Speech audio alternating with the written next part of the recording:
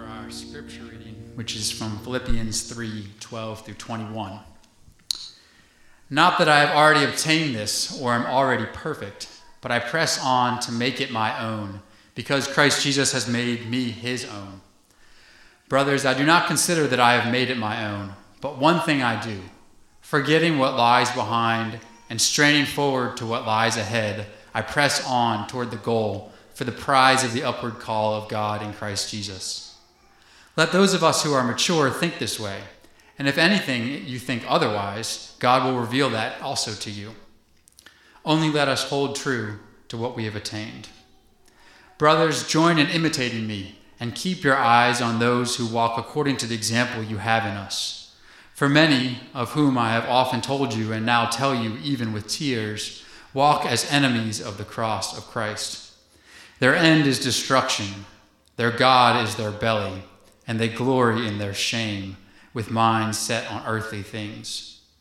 But our citizenship is in heaven, and from it we await a Savior, the Lord Jesus Christ, who will transform our lowly body to be like his glorious body, by the power that enables him even to subject all things to himself.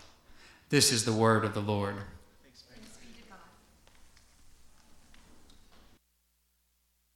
Nothing, huh? Oh, there it goes. There it is. All right. All right, so tonight, or this afternoon, I'm going to explain the text that Jonathan just read by not talking about that text all that much. Okay, that's weird. In fact, some of you are like, I want to see this magic trick. But I think it's going to make sense. If I'm going to sum up what Jonathan just read for us, I'm going to sum it up in hopefully like under 30 seconds. And it's Paul basically saying this, like, look, I'm being changed. I haven't arrived. I'm not perfect. And you all are being changed too. Don't forget everything I just said. We're all going to be changed one day from our lowly bodies to something pretty spectacular. All right, that's a paraphrase of what Jonathan just read. Now, what is he going to talk about? If you remember last week, and not all of us were here, but last week, Paul, in Philippians 3, he goes through this 11 verses of basically kind of bragging on himself. Right? He says all of these amazing things that he's super proud of. And he said, all of these things that I'm really proud of, I think are garbage. And there's actually a more severe word, right? It's a street term for body business, bathroom body business, Paul uses. He goes, all this list that I'm really, really proud of, I kind of think that's garbage compared to knowing three things. And then he gives three things. I'm going to tell you what those three things are. He says, knowing Christ. He said, I think knowing Christ is better than everything that I'm really, really proud of. And he said, the power of the resurrection is better than all of these things I'm really, really proud of. And then he says, and this one's weird, he said, fellowship in his sufferings are better than all of these things I'm really, really proud of. So that was last week. But the reason why I'm going to talk about those three things is those three things are going to explain our entire passage that was read for us. That is, you're being changed. You're being changed. So that's what we're talking about. We're talking about change and transformation. Now, I've seen people change, and you have seen people change. And let's just be honest, change isn't necessarily always good. But we've seen people change. I've seen radical changes in this sense, and these are more of the negative variety, but I've seen someone throw away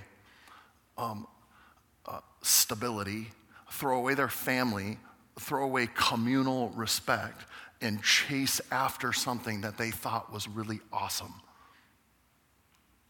And it radically changed, like like what they did, where they lived, what they began to drive. They started to, it's a little weird. I don't care if you frost the tips of your hair. That's great. It's a little bit more weird when you're 60, right? And you trade in and you find a new spouse and you trade in, you get a new, and you have this new life and you're like, wow, that didn't look like the previous 50 years. That's kind of weird. What happened?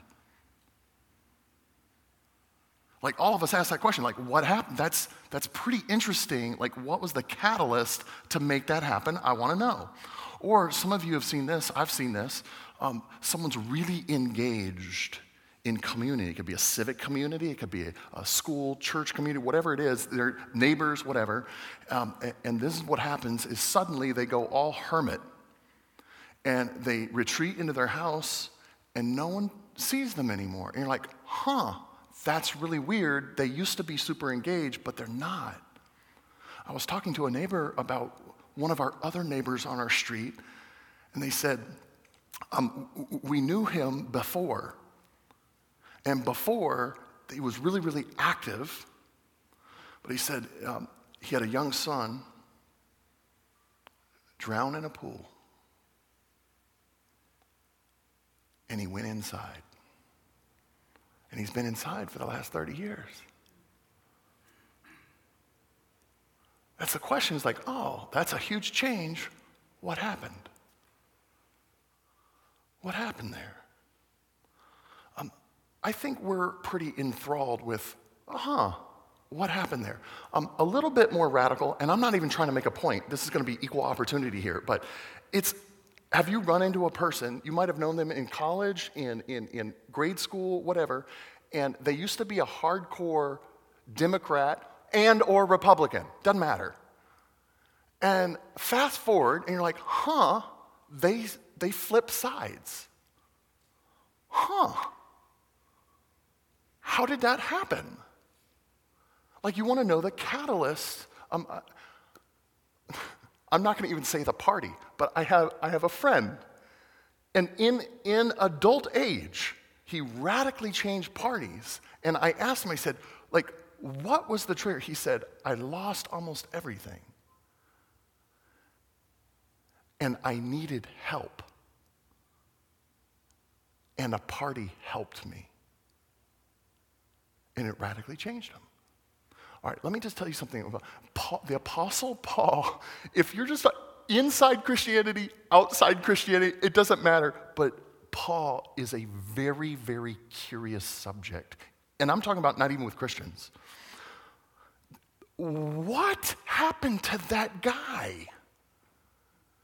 Like he was, it's a little hard to get the force of this, but hopefully you can, is just like he is busy running around, like I believe this thing so much, I will kill you for it.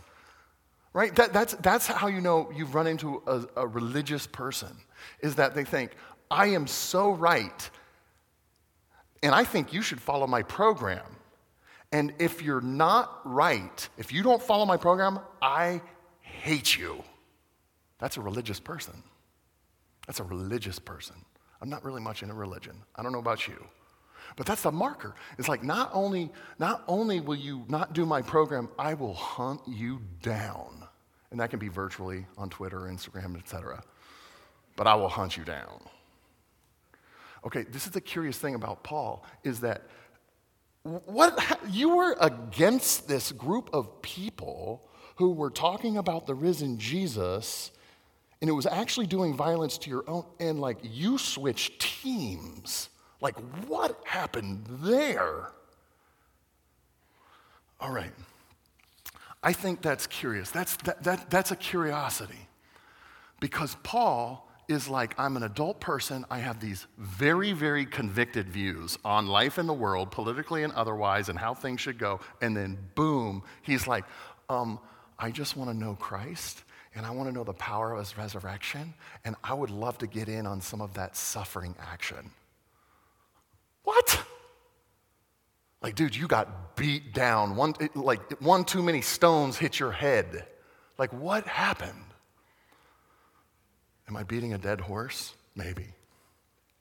So what's the nature of Paul's change? And he gives it to us. But we actually don't know what it means. He gives it to us. I want to know him. I want to know the power of the resurrection, and I want to have fellowship in the same type of sufferings that he went through, if it means that I end up changed and transformed like him. Okay.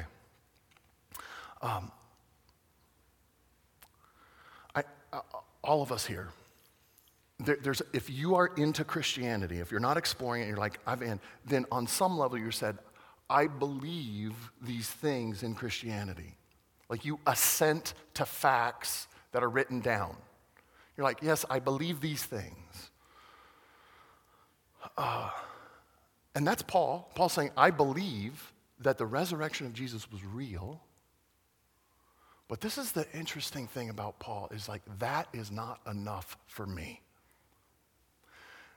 That fits, I think, a lot of us, is like, oh, okay, I want to hear a lecture so that I agree with what he says. And if I agree with what he says, it might lead to transformation. And Paul's not satisfied with that. He is like this. He's like, I want to know it, I want to believe it, but I want to experience it.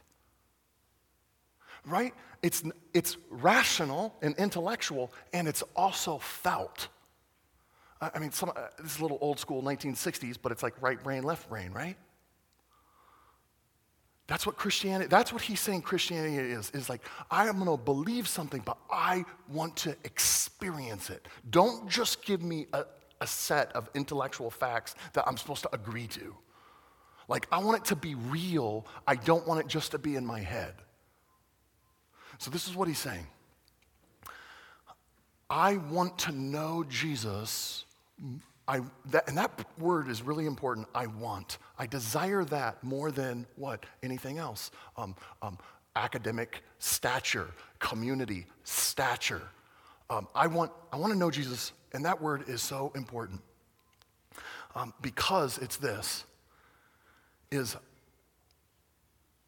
I used to want something else more, and then it melted away. I mean, that's me. I've wanted so many things, and I don't know if I could say like, oh, I actually want to know him more than I want to chase out all these things. So that word's very, very important. But let me give an example of like how that's possible. Something else has to eclipse the thing that you want.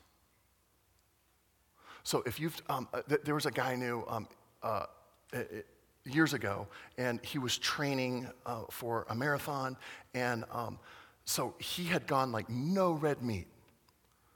And we invite him over, and like really beautiful guests, we made barbecue.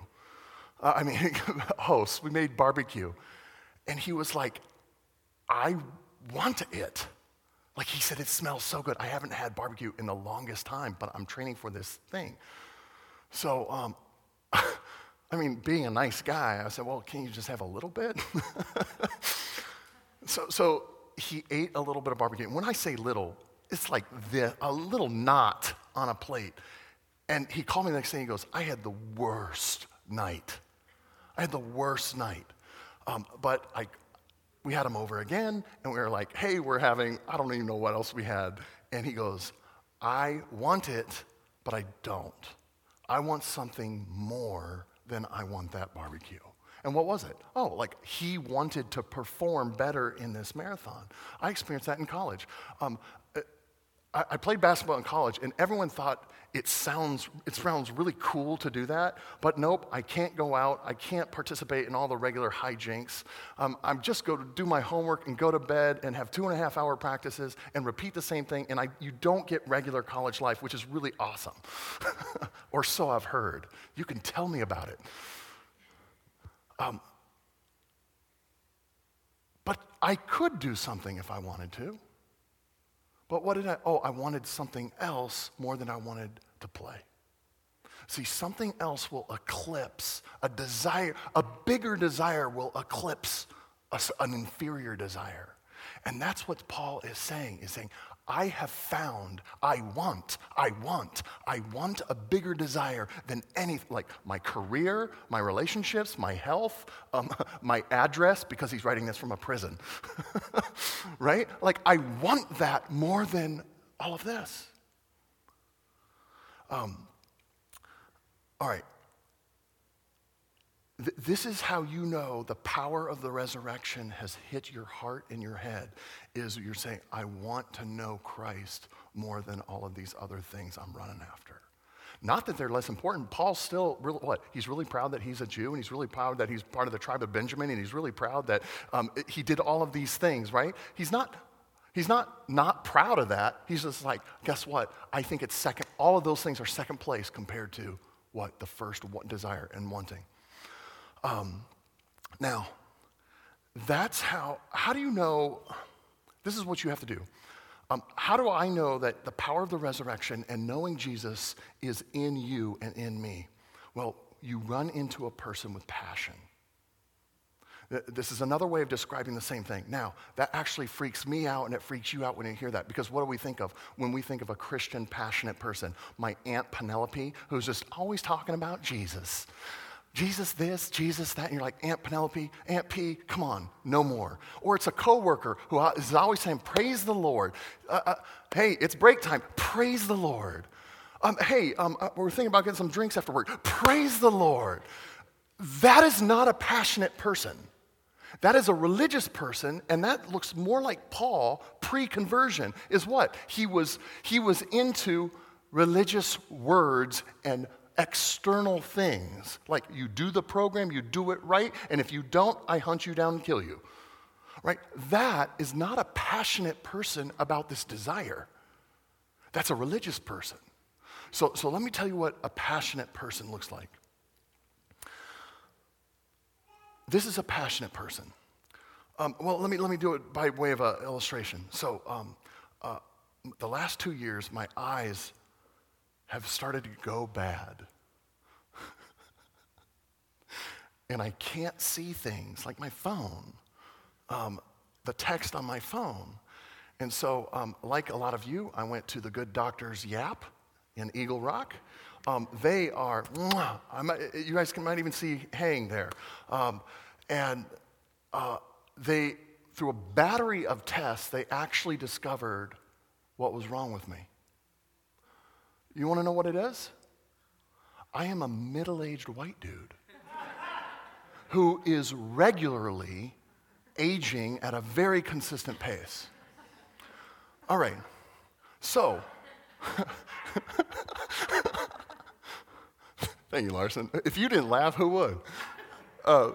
So Brian did something. I was like, you know what? I'm even have a long distance contact in and a near distance contact in, and I've got reading glasses, and my kids make fun of me because I got regular glasses, and then I'll put a reading glasses underneath because I don't want bifocals because I'm so vain. And and Brian's like, whoa, you need to stop that. So without making another appointment, he comes over and he goes, look, you need to read these in the morning, or put these on at night, morning and night. They're your reading glasses, you'll be fine. You don't have to have your phone up on your nose. Okay. Is there a point here? There is. You've been patient. The thing is like when I have my glasses on and my contacts in, I am not thinking about my contacts and my glasses. I'm not. But everything I'm looking at is affected by my glasses. Okay? So this is what a passionate person is it says, I am going to look at every last thing in my life through a pair of glasses that says, Jesus is Lord. If you grew up in the 90s, this is the frame I'm using, is you heard this, if you grew up in the church in the 90s, you're going to get what I'm saying, is like people would say, yes, Jesus is your Savior, but is he your Lord? Does anybody? You're like, whoa, where'd you grow up? All right, this is the frame. It's like, I am going to look at every part of my life. A passionate person is this. It says, hey, my money, guess what? Jesus informs what I do with my money. An older man told me this. He says, Tim, do you pray about your investments before you do them? I was like, no. The minister doesn't pray about his investments before? No. But you know what he was giving me? He was just like, Tim, your investments are underneath the reign of Jesus, and you've got to pray over them before you make your moves. Does that mean you don't do research? No, it means I do research. But I'm going to say, Jesus, you matter, and you have a say. You have a say. That's a passionate person. That's the power of the resurrection. That's what? Knowing him. Because if you know him, you're going to say, oh, you have a say in every part of my life. My lifestyle, the way I rest, the way, you have a say about the conflicts I'm going through. You have a say about the relationships I'm in. Haven't you run into people that are like, guess what? I follow Jesus and I'm all into Jesus and Jesus is awesome and I'm a Christian. I've always been a Christian. And you're like, and you just poke a little bit. You're like, hey, tell me why you're in that relationship. Nope, you can't ask that question. You can ask all the other questions, but you can't ask that question. What's that showing? It's like, oh, you want something more than Jesus over all things. That's why Paul uses that word want. I want to know him more than anything else. Okay, this is the experience that Paul is straining for. One, know Jesus. I'm going to do this so briefly. You're going to be like, I don't know if I got it. I'll just have to listen to it later. All right, this is what he means by knowing Jesus. If Jesus is raised from the dead, it means that you can relate to him and he relates to you. Christianity is a little different from every other world religion in this regard. I like Flannery O'Connor. I like Kant. But you know what I can do? Is I can learn their teachings, but I can never know them. They can never talk back to me. And this is what we mean by the resurrection. If the resurrection is real, then the person of Jesus can press back on me. Because if it's real. Let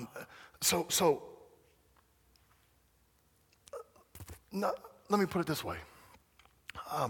I have a very funny, my kids will laugh, my family will laugh at this. I have a very, very funny relationship with my older brother.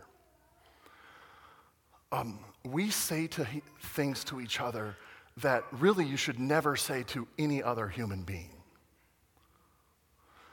And there have been times in my relationship with my brother that if I have been broken and he has been broken, you would not know it because he comes across as this big 6'11" gruff dude, but that he is tender. And he shows me love. And because he's a person, he presses on me in a very different way as well. In fact, one of the jokes at my house is I can call up my brother, and I've asked Anderson or my son this. I'll be like, how fast do you think I can get Uncle Mac to say a very bad word? We press on each other in very different ways because he's real. And Jesus presses on us in very different ways because he's real. Sometimes you need to know what? You need to know, hey, I love you. You know I'm for you. And we're like, yes, I need to know that from your word and through prayer and have that sensation. And I'm going to be in prayer until I know that you love me. And then there's time, and you may not like this part, but he presses on you in a different way. And it's rebuke. Not hate, not punishment, but rebuke. Hey, how and why can he do it? Because he's real. That's what Paul means by knowing Jesus. I want to know Jesus because the resurrection is real. And it changed Paul. It changed Paul. The reason why his career could just be in the absolute outhouse, and his reputation could be in the absolute outhouse, is he was just like, oh, I want to know this real risen Jesus.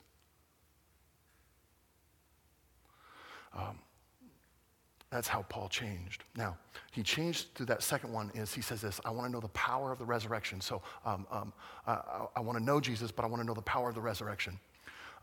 This is the difference between knowing a person and resembling a person. So my brothers and I, we grew up in the 80s, early 90s, but 80s is like our sweet spot of boyhood. And we were voracious readers of Sports Illustrated. Like Sports Illustrated would come, we'd just fight each other over Sports Illustrated. We'd read it cover to cover, long format, everything. Faces in the Crowd, you guys remember that? We would just read every last syllable, we'd just read it. And of course, we were trying to find facts about our stars, right? Magic Johnson, David Robbins. Like we were trying to find, and then what's the next step from finding out everything you can about your star? What's the next step? Anybody know? Come on, throw it out here. You're like, but it wasn't dialogical up till now, so you can't expect us to just turn on a dime. Okay, I get that. Anything. Like, what did you do? Like, I wanted to know all about them. What's the next step? Who said you copy them? The next is shoes, shirts, and jerseys. Right? And isn't it amazing how when I walk down the street with my Magic Johnson jersey, everyone gave me more respect? No, they didn't. It didn't make me a better basketball player. But I thought, right, like I'm going to buy these Jordans, I'm going to jump higher today. No, I didn't.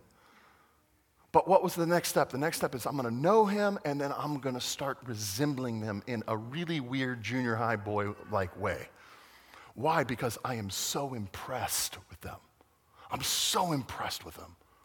Now, you guys know that we do this too, like in our professional careers. We look at people who are knocking it out, and we're kind of impressed, and what do? Resemble them, copy them, try their moves out, their lingo, their strategy. We do it. That's what Paul's doing. The power of the resurrection, what is this? And I'm going to make this make sense.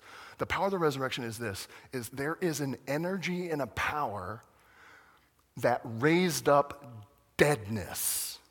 Have you ever seen that happen in all of world history? No. Why do the movies have it like, when there's a dead person, we'll go Frankenstein, right? What do you need for... Tim, actually, it was Dr. Frankenstein's monster. Okay, I get it. I'm sorry. Rewind. It was Dr. Frankenstein's monster. He's on the table. What do we need? Power source. And then every movie has it. It's the thunderstorm, and you're just like, bzzz, and it just comes down. It just ruins everything and all the wires, but it's enough power. Okay, that is not enough power to raise deadness. All right? It works in Mary Shelley's. It works in the books. It hasn't worked in all of humanity. So what we're talking about, Paul is saying, is there is a power of the resurrection that makes dead things live. And I want it. I want it. What's he saying? This same power can make its mark on your very soul, in your character growth, in your development. And now you're like, okay, how? I don't want to just know him. I want to wear the jersey of the resurrection. Okay, thank you. Great image, Tim, but you still haven't told me anything. I want you to look at all the dead areas you have right now in your life. All the anger, all the deep insecurity, all the selfishness, dead. All the poison you love to sip on the sly. Look at those dead areas. How can those dead areas be made alive and turned into something good? This is how. Is when you make him your every hope and ambition and he is never second, third, fourth, or fifth place or strategy. When you ask him, I absolutely want you to be over everything. Now, these are weird areas, right? I want you to be over my investments. I want you to be over my me time and my leisure. And there will be an electricity over your soul that makes dead things come alive. So, fellowship of his sufferings. Third one. That seems weird. Why does Paul want that? That's kind of weird. Yeah, could you hit me, please? That's weird. He says this, I want to share in his sufferings, and I want to be, and this is the phrase that he uses, it's from a little translation, I want to be conformable to his death. Okay, so here's this. I want to share in the way that he took pain and suffering and trial, and I want to be shaped to the way he does it. Weird, Paul. Weird. But I want you to see the logic in it. I want you to see the sense in it. If you go out into the world wearing the jersey of the resurrection, check this out. Well, you actually will be more truthful than ever before, right? You will extend uncommon, gracious love to those that probably just are not loved all that much, including your office space. And when you do that, it's just inevitable that there will be hostility and barbs that come back on you. And you're replaying, reenacting, and having a part in his sufferings. There will be more trouble. There will be more mistreatment. And then, do you know what it does? And this is what I want you to see, this beautiful art. It stirs up something more. When you will participate in those sufferings, it will stir up something more. It will stir up a greater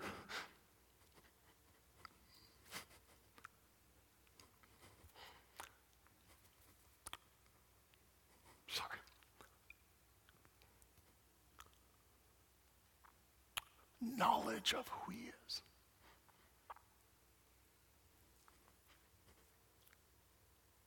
And then you're definitely going to need some more resurrection power, because guess what? When you participate in suffering and trial, it exposes all the deadness that we have.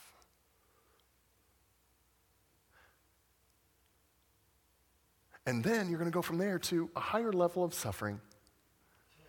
And then you're going to stir up more knowledge of him. This is what Paul is saying. The one who unites with me in this way, knowledge, power of the resurrection, fellowship in my sufferings, is going to be transformed from better to better to better. Whoa. And deadness only moves and exists on my path to perfection. That's what Paul is saying in this passage. Like, our lowly bodies are going to be transformed. You know Christ, you have the power of the resurrection, and you share in his sufferings. Until when? What? Your own resurrection, and you're going to be made complete. So, let's end there. I was going to do a conclusion. No, let's not do that. Let's pray. And let's go to the table and have another replay of something else. Jesus, this cycle that you gave the Apostle Paul, radically transformed. I I want to know you more, if that makes sense. I feel as I don't want you above all things, but I want it. I want it to be true. I know I'm not there. I want you above all things. I do want to experience the power of your resurrection in my life, in every corner I do, and I want that for my friends. And I'm frightened because I don't want suffering. But if I move from better to better, Jesus, give me your suffering. I want some of that. I want fellowship in that. I pray it for my friends, even though that sounds frightening and scary. But give us yourself, please, so that we cannot be scared. In Jesus' name, amen.